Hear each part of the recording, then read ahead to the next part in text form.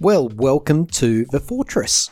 I'm talking to you today with a dozen black balloons strung up to my head. Kylie fans, you know what I'm talking about here. They're floating up there. They're pulling at my locks. Actually hurt a bit, if I'm going to be perfectly honest. I've been wearing them all day. It was very hard getting into the Tesla, actually. But they did help me leap like a graceful gazelle from the car and into the office. Now listen, aren't you all kind? Last week I asked you if you could rate this podcast using a thumbs up or a 5-star on whatever platform you happen to use, and boy did you ever. Your support will help keep this show free, so thank you again. Today we celebrate Madonna. Yes, she's turning 65 years old. And coincidentally, her new knee is turning 2. So that's twice the fun right there. Lizzo. Well, we find out what happens when you encourage your dancer to eat a banana protruding from a vagina. The result is not a banana split, let me tell you. And hey, guess what? We know what tension single number 2 is. Do you agree with the selection? And when the hell is it coming out? Today we're also going to hear from a Sinead O'Connor fan as her fan base across the world continues to grieve her loss. And of course, we invite you to send in your audio clips, as always, so that we can share them with the world. Any topic you like. You're listening to the... Jesus, Gaga and Janet. What the hell was that? Okay, make that 11 black balloons, folks. Coming to you from the mountain fortress of pop culture.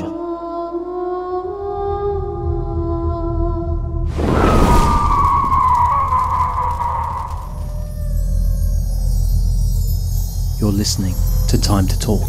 One of the biggest mistakes people generally make, and I'm guilty of it too, is wishful thinking.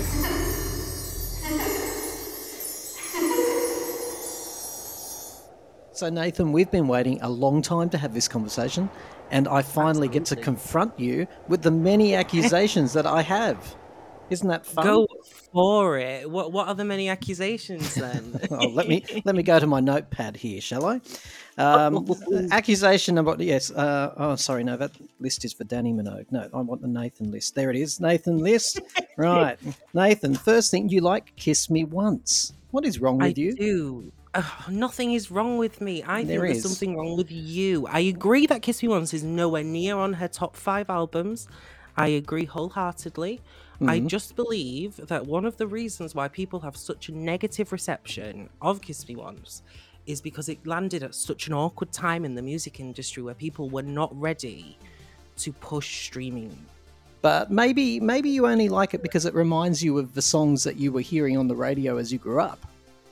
Not really, because I've been a Kylie fan for a really long time, since I was about 3 or 4 years old. So it's a decent chunk of time. No, genuinely a huge Kylie. I believe you. I had spinning around. I'm just laughing at you. That's all. I don't know why. I had spinning around, and I remember asking my mum. I was sat in her Ford Mondeo, and I said to her, "Mother, who is this?" And that's how I became a fan. And I never looked back. I mean, I could reverse that around on you, though, and say, do you not think that you only like Kylie's debut 2 albums, minus the singles, because they were when you were becoming a huge Kylie fan? Unlike you, I can admit it. There's a charm. There is a charm about those albums because of where I was in my young life, yes. When I had Absolutely. the Kylie album, the very first one that came out, and obviously there was a charm, so I can admit it. Yeah, I like those albums because of where they take me. In fact, if you go back and listen to the Kylie 35 podcast from not long ago, you'll hear lots of fans say the same. When they listen to that album, it's not so much about the music anymore, it's about where it transports them to.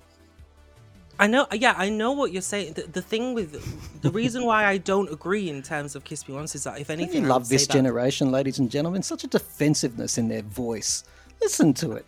I love the mockery because I'm younger than you. I could turn around on you very, very easily, but I'm going to choose to rise above. But anyway, no, I would I would say Aphrodite is the one that I utterly adore more than any album because of that time Good thing taste. that you're saying. Like, I would say Aphrodite is the one that I would, because I mean, I would rate Aphrodite above Fever, above Light Years, above anything, because I love Aphrodite so much because it reminds me of that time. So I know what you're saying. I just wouldn't necessarily link that to Kiss Me Once. I would relate it to Aphrodite. It's funny you must be very close to my son's age, because Aphrodite for him is maybe the first time that he was just old enough to have been there for the purchase of it and for the lead up to it, and to listen to his dad saying, oh, it's coming out in 4 months, 3 months, 2 months. So we went for a drive off to a cliff top, actually, when I got my hands on it. Put it onto a thumbnail, I think, in those days.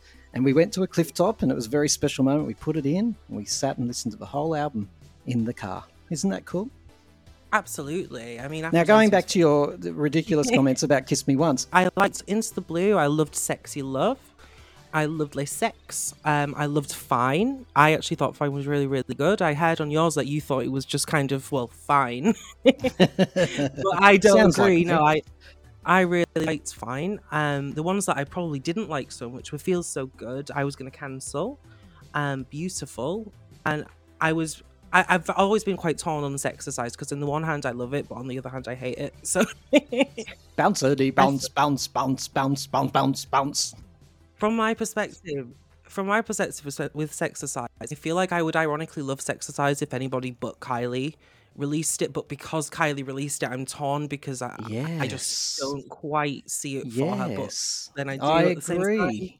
A bit beneath her or something, right? Is that what we're saying? To an extent. Like, I also think it was cut too much. I think, like, I mean, the tour version of Sexercise, I adore. I love the tour version of Sexercise. Yeah, and Million Miles. Oh. What about that? Track 2, by the way. You know, I cannot say Million Miles is my fave, but I do listen to it. I don't dislike it enough to not listen to it. Yeah. I like it as what it is, which is just an album track, if that makes sense. But yeah, like, I do think Kiss Me Once is a mixed bag. I just think that some of the gems in it are really gems. I think Into the Blue is really, really good song. And I think Les Sex, especially, is one of my favourite Kylie songs ever.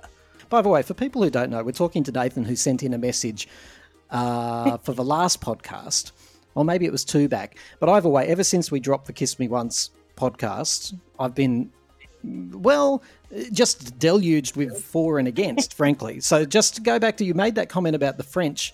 Can you tell me, I don't know my French, what is she saying wrong in that song? I think I wouldn't be able to say, for example, for precisely, but I think it's a case of like the masculine, the feminine, and the neutral in French. Like, it is wrong, and obviously it would be l'amour, for example, l'amour, whatever, stuff like that. Right. But yeah, we need a native French person to come and tell us, I reckon. Well, it's les, which is obviously French, and then love, which is English. It just sounds, it's just camp in that sense as well. It's just, it's so bizarre.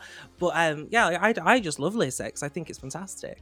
The best way for us to get to know you is by asking you what is in your top 3 Kylie albums. My top 3. Aphrodite, surely. You mentioned that. Absolutely. Aphrodite,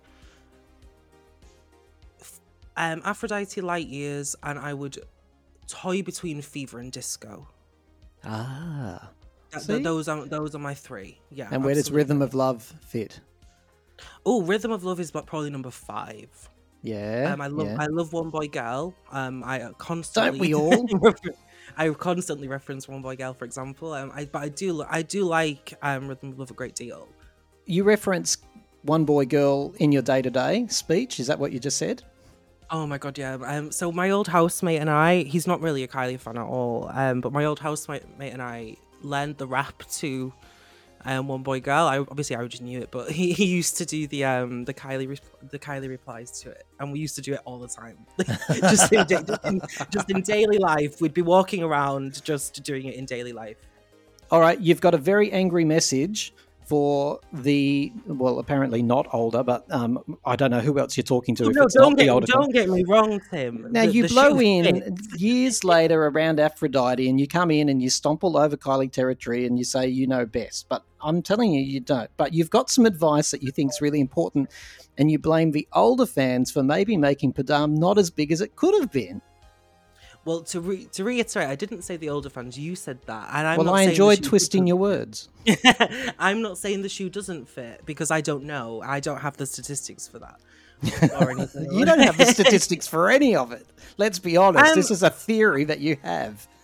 I think to an extent, but also no. Like from what I've seen, look, everyone's waiting with bated breath. Let's just go back half a second. You've got a theory about what Kylie fans could be doing. So I did put a negative spin on it. Let's turn it back to where you want it to be. The truthful version is you think we could be doing more to help Kylie, correct? To an extent, yes, absolutely. Tell us what us old timers could be doing.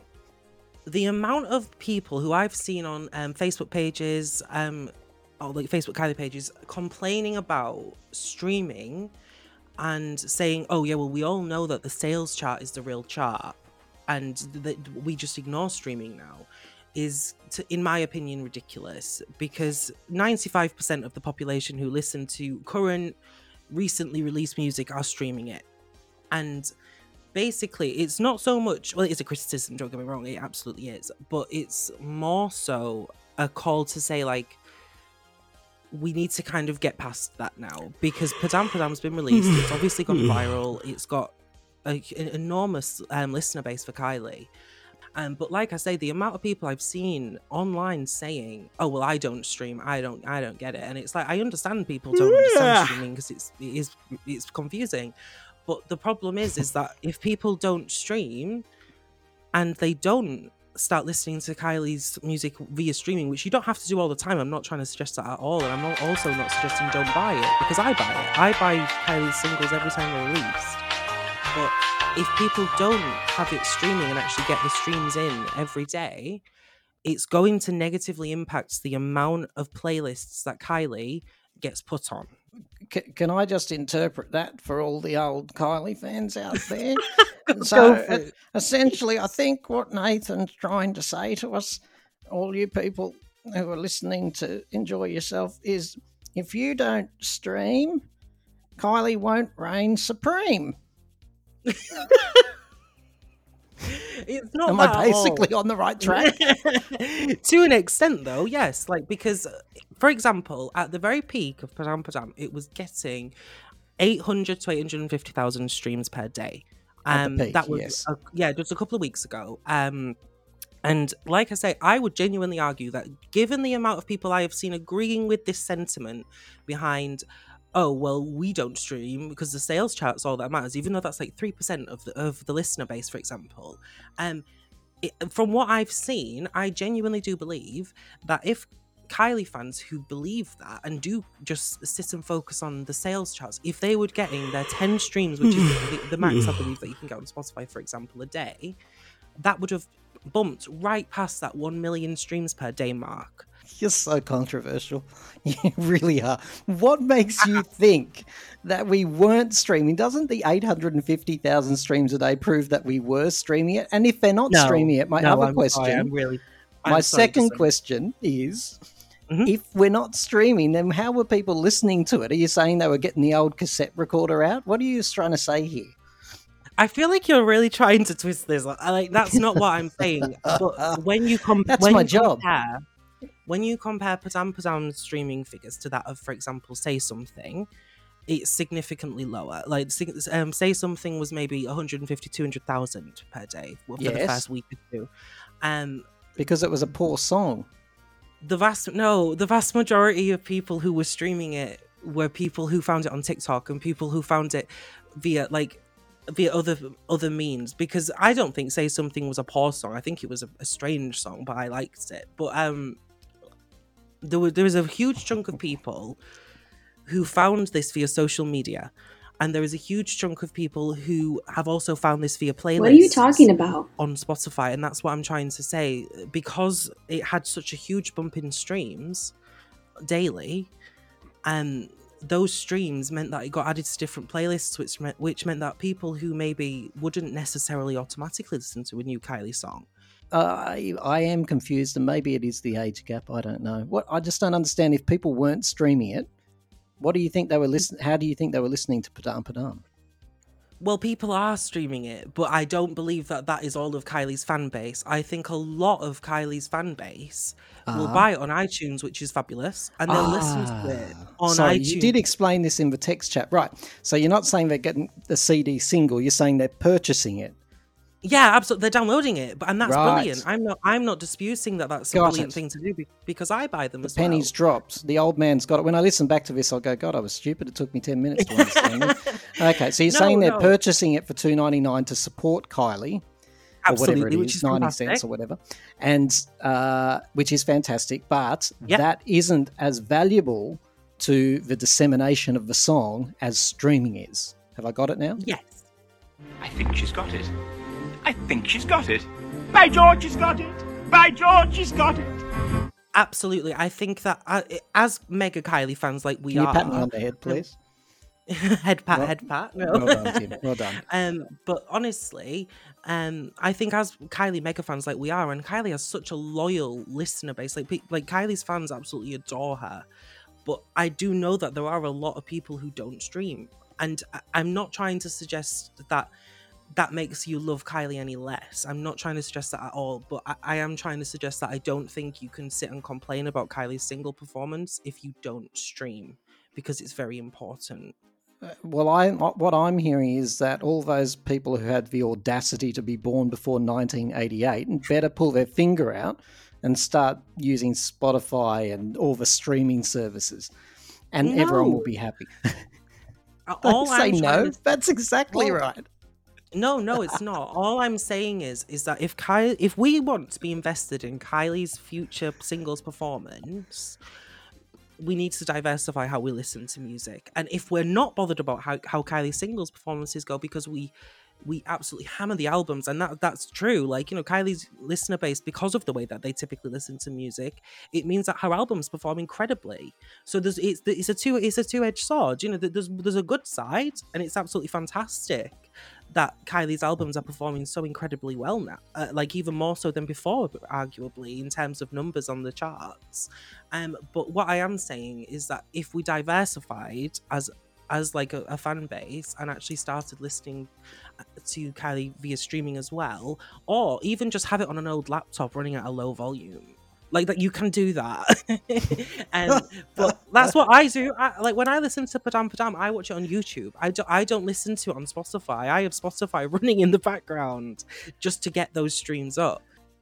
You put one song in between them. I make a playlist and I put one song in between so they all count. But yeah, that's essentially what I do. And it's because obviously a lot of fan bases do that. Taylor Swift's fan base do it all the time, for example, just as an example. Oh, God. Yeah, every single day, every single Taylor Swift fan does that. And what I'm trying to suggest is more that it's brilliant that Kylie fans are so loyal and that they buy physical releases and they download and everything. I'm not trying to dispute that is really useful and really brilliant, and it's fantastic. But if we got those streams in as well, it would mean that Kylie would be added to more playlists, and, you know, Bob down at the gym would hear it just naturally by it being on a playlist on Spotify. That's what I'm trying to get across. If we do that, Kylie's singles will perform better. I am absolutely following you now. But one question: who's Bob? Go for it. Just well, exactly, that's what I mean. Just a random person who has never ever listened to Kylie intentionally. All right, I've poked you and I've prodded you and I've irritated you, but listen, I think it's good advice. Basically, all those people who think that downloading the song and paying for it is a good deed, yep, sure it is. However, we need the streams if we want to make it prolific throughout the cyberspace world. Okay, got it. Absolutely. Very, very good advice. And I apologise that this Silver Surfer took 23 minutes to understand it, but I got there. Well, let's all give it a go. Anyone who's listening to this, download it if you want, but just make that. What happens if you don't put a track in between it in your playlist on streaming? Does it not count properly? Sure. I don't think it does. I'm no expert. I'm not trying to pretend that I am, but I know that that's what people recommend. They recommend that you put a track in between. So, for example, I put 10 out of 10 just because, as much as I'm not the biggest of fans of 10 out of 10, I don't listen to it anyway. So I put a song in between. I also put the extended mix in there as well. But they say don't do it on completely muted because that might not count, and I don't know if it does. So do it on like maybe 20% volume, something like that. This is so complicated. Honestly, I thought you I need was a following you. PhD. Now you've ruined it all again. Oh no! Honestly, Hang you on need a second. PhD in streaming. I need to interpret this for my elderly friends. Okay, so now this young guy on the line. Hey, Doris, listen. The young guy on the line, he's saying, right, you've got to, first of all, create a playlist. I don't know. He hasn't told me what to call it yet. But once you make it, you got to put Padam in. Yep. Okay, following. Don't try and write it down. No, just listen. Okay, so write it, put Padam in. Then you don't put your phone on mute. Okay, make sure it's at least 20%. And then put 10 out of 10 as every second song. No, he doesn't like it either. He just said put it in. And then some sort of extended mix. And just put it on in the background. And you can also use a laptop. I think it's a bigger version of an iPhone, Doris. Yep. Okay, good. I think Doris has got it. She's onto it now, Nathan. Oh, she's onto it. Can you send us a fact sheet? I'll tell you what. I'm going to make you like a little knowledge article with little screenshots with everything circled. And what I'll do is I'll put it into a feed in your hearing aid. Oh, dear. So you constantly have that on loop. So you know. I wonder if this is how my parents felt when I showed them how to put a compact disc into the tray back in the day. Oh my God, this is hideous. Well, thank you for trying, Nathan. I hope you've had fun on the show. I have. I've heard your voice so many times on YouTube, and I've been waiting to hear you speak to me, and we've done it. And now we've done, and he'll never do it again. and I will run far, far away. Absolutely. Yes, that's right. See you later, kiss me once, lover. See you later, Kylie 1988. Takes one to know one.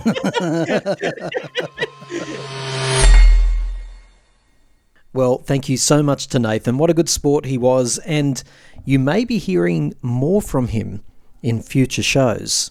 That is, of course, if he finds the patience to keep explaining things to me over and over and over again. It's about damn time, that's for sure. What happens when a carefully crafted false celebrity image gets totally exposed by the people within the inner circle? Well, that's exactly what's happening to Lizzo as we speak. She wants the world to think that she's this huge crusader for women's rights, for equality, positive body image. Yet we now have allegations that she fired dancers because they had the hide to renegotiate their financial contracts, and for putting on weight, and for being creeped out by a particular series of nights in Amsterdam where at least one of the dancers says she was enticed into touching a naked dancer on the stage. Now, as usual, pop culture fans will simplify this issue. They'll fall into a basket of either for or against, true or untrue. But anyone who listens objectively to the multiple sources here would have to conclude that there is absolutely bad stuff going down behind the scenes in Lizzo's camp. And to be frank, she has always reeked of the worst hypocrisy to me. She is your classic free speech pretender. She says everyone should have a voice.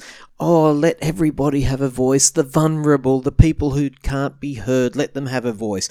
Everyone can have a voice, according to Lizzo, until, of course, she feels offended. And then those very voices need to be blocked, shut down, literally wiped out on social media. Those people with their voices that she doesn't like should be labelled as racists, bullies, fat shamers. Now listen, I love Lizzo's music, but this lady got put up on a pedestal too fast, and she didn't know how to handle it.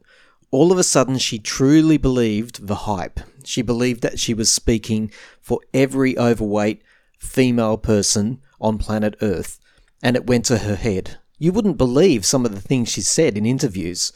Speaking like, it's like listening to Jesus Christ. It's a Sermon on the Mount. I love her music, absolutely adore her music. I love what she stands for too. If she was truly standing for equality and free speech and for body positivity, I'd be right there alongside her, thinking this woman's fantastic. But there was always something that smelt like hypocrisy to me. And now we have dancers and a documentary maker, a well-respected one, all of whom say Lizzo is a self-centered, narcissistic tyrant who thinks, as many celebrities do, that the world revolves around them, that their voice, regardless of how bloody uninformed it is the only one, the holy one. Listen to these dancers and note how one of them actually mentions, by the by, how Lizzo had to give her permission to speak during one particularly tense meeting. There is so many instances where dancers who did, have fun with her and, go along with like what she was doing and, be down for anything, that they were favored, they were hired for more shows, they were invited on, like private jets and to do cool things and, could hang out with her in like tropical settings like Hawaii and stuff like that. Some of our coworkers, it's just like there was no line between professionalism and personal. My situation was a little bit different than Ari's. There was a meeting that Lizzo had. It was all of our meetings were pretty intense, but this one was a more intense meeting with her, just emphasizing the fact that she wasn't pleased with our performing and that we still weren't dancing up to, her standards. And basically this was after the intense re-audition that we went through after, having hours of rehearsal, to which she then brought up the allegations of us drinking before shows. I raised my hand to speak. She allowed me to speak. And in that moment, I let her know that, we never partook in those activities and that we would never put ourselves, her, or the show or our jobs in jeopardy. And days later, one of her tour managers terminated me in a hotel lobby. She was worried about me at South by Southwest. And when I was at South by Southwest, that was the first time I had showed up to a Lizzo event or gig, noticeably having gained weight. There was nothing different about me. My performance skills were the same. My demeanor was the same. My energy was the same. The only thing that was different about me was my weight. And in this meeting, she stated as well that, dancers get fired for gaining weight. And then she kind of paused and looked at me, and I still don't know if she really meant to single me out in that moment. But when she looked at me and she said that, I was kind of like, so she's really concerned about my weight. And now Lizzo, the woman who has been so quick to call out everyone else for being prejudiced, stands accused of sexual harassment, fat shaming, discrimination, bullying, intimidation, physical intimidation. Gut-wrenchingly difficult, overwhelmingly disappointing, and false. That's what Lizzo is calling allegations from former dancers Ariana Davis, Crystal Williams, and Noel Rodriguez. For me personally, it was the sexual harassment at a nude bar in Amsterdam. Included in the lawsuit, accusations from Ariana and Noel that the singer forced them to witness sexually denigrating behavior against their will in Amsterdam. How did you feel throughout this experience? I was very uncomfortable, and especially when Lizzo would have intimate moments, like watching her significant other like caress the naked women, and we were just all kind of like awkwardly standing around. She then started a chant and said, "Ari, Ari." They weren't going to stop until I did it, so I briefly touched the performer. I've never done anything like that in my life. Sorry, it's crazy. It's not a big deal for other people. It's a big deal for you. But for me, it's just a lot. I've never done that. I'm really young and I've never even been in a relationship. Truthfully, it was so terrible and I feel disgusting afterwards. I feel like I just feel like I lost who I was on that job. As usual in this life, it's the people who are so desperate to hold others to impossible standards who turn out to be the most unkind and the most flawed. I truly, hand on heart, hope that people are more forgiving of Lizzo than she has been to others that she's been so quick to label as prejudice, simply because they see the world slightly differently from how she sees it. Lizzo, a fake, a fraud, and a bully? I have to say I'm not one bit surprised. In our last podcast, we heard from fans about the passing of Sinead O'Connor. Now, those beautiful reflections in that last podcast inspired others to share their own thoughts, including our friend of the show, Jordan. Hi everyone, it's just me again. Thanks for having us back. Although, to be honest, I'm not really sure where to start with this one. I think every few years we lose someone and it sends shockwaves around the world. You know, in 2011 it was Amy Winehouse.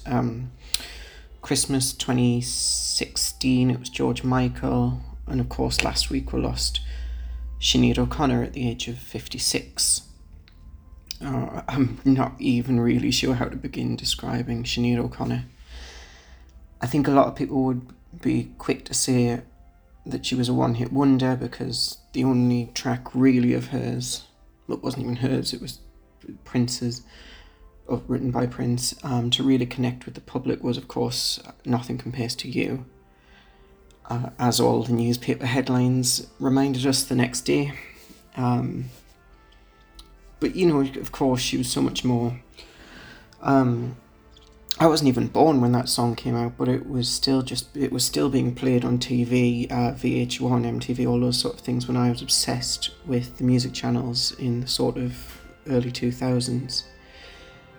I just remember being a little bit struck, I think, at that sort of young age by this sort of floating, shaving head singing directly at the camera, and you know that was her image, that was how she defined herself.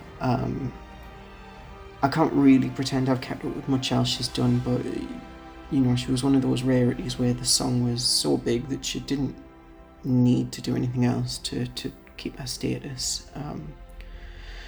And of course she did do so much more, not just in music. Of course, she'll always be known for ripping up the photograph of the Pope on Saturday Night Live way back when, and then she kind of became known for chopping and changing her religion. You know, she was brought up Irish Catholic, was ordained by a priest in this independent sect in the late 90s, and got bored with that, converted to Islam. I think she was just somebody who was born very mixed up and confused about things, trying to search for answers to questions that she didn't even necessarily have, and tried to express that through her art, which is, of course, what a true artist does. But when you get the sort of worldwide fame that Sinead managed to get, it comes at a price. Look at, again, Amy Winehouse, Judy Garland, all these greats that were sort of tormented by the world around them, only to be chewed up by their own expression of it. And of course, in the last couple of years, Sinead endured the unimaginable tragedy of losing her son, and you know, we could all tell nothing was the same for her after that. I think now Sinead will always be remembered for two things. Whenever anybody hears the opening notes of Nothing Compares to You, they'll go, "Oh, this was Sinead O'Connor." But then they'll go, "Oh, she died young, didn't she?" It's all kind of a sad product of itself in a way, but, you know, at least, like all the others before her, the voice is still there.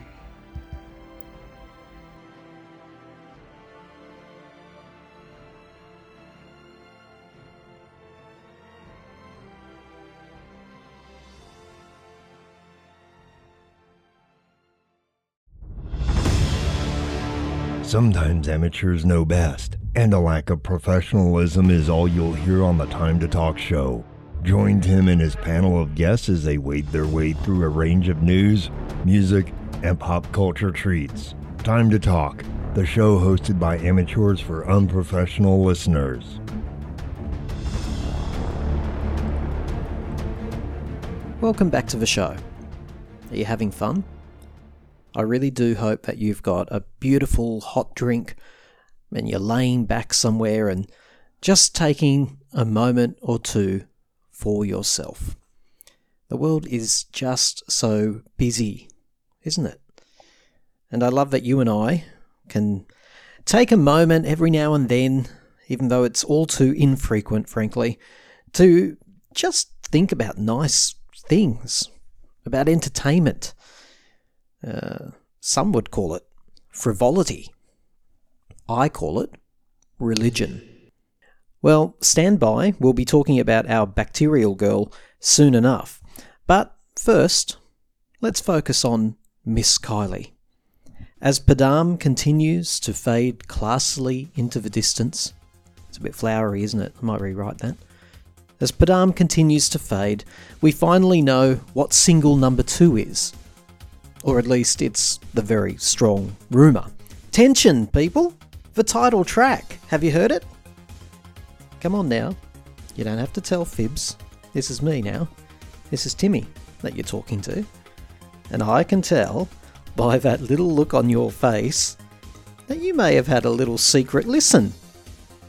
Look, this one is a grower, as they say. It wouldn't have been my choice for single number 2, but it's definitely single worthy.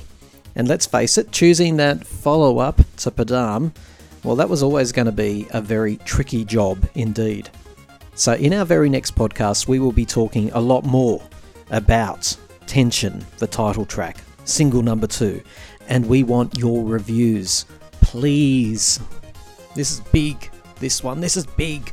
I need your help.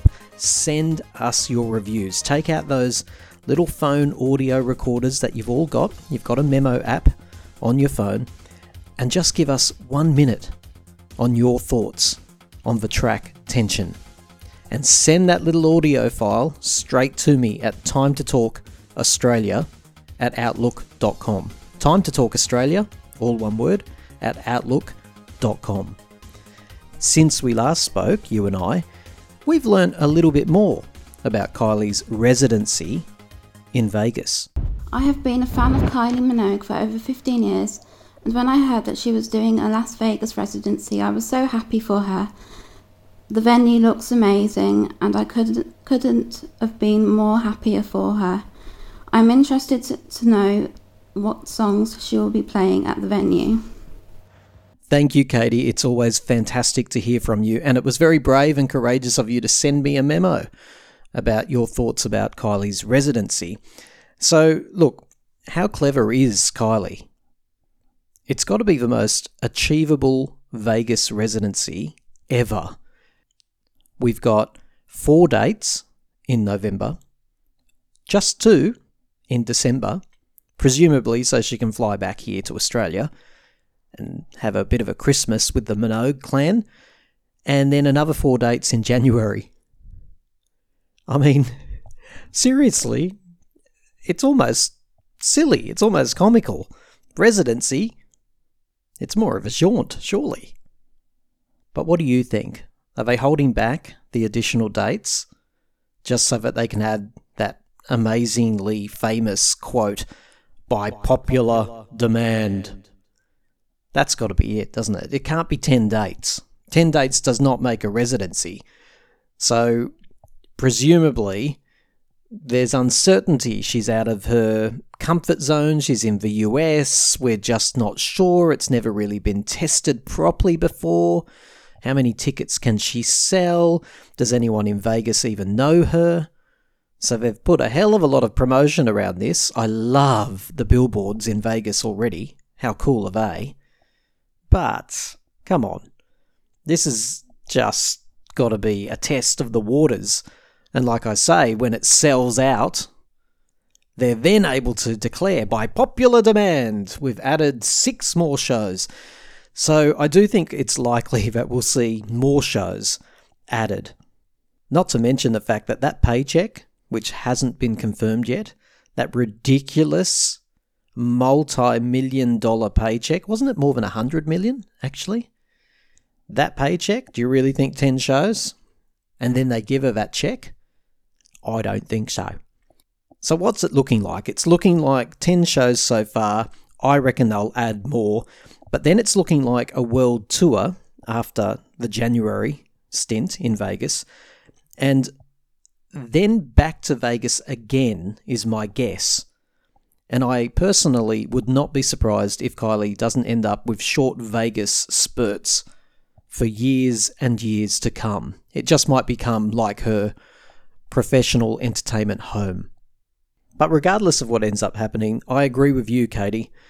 It is an exciting time, and it is fantastic that she's doing something so remarkably different at this stage of her career.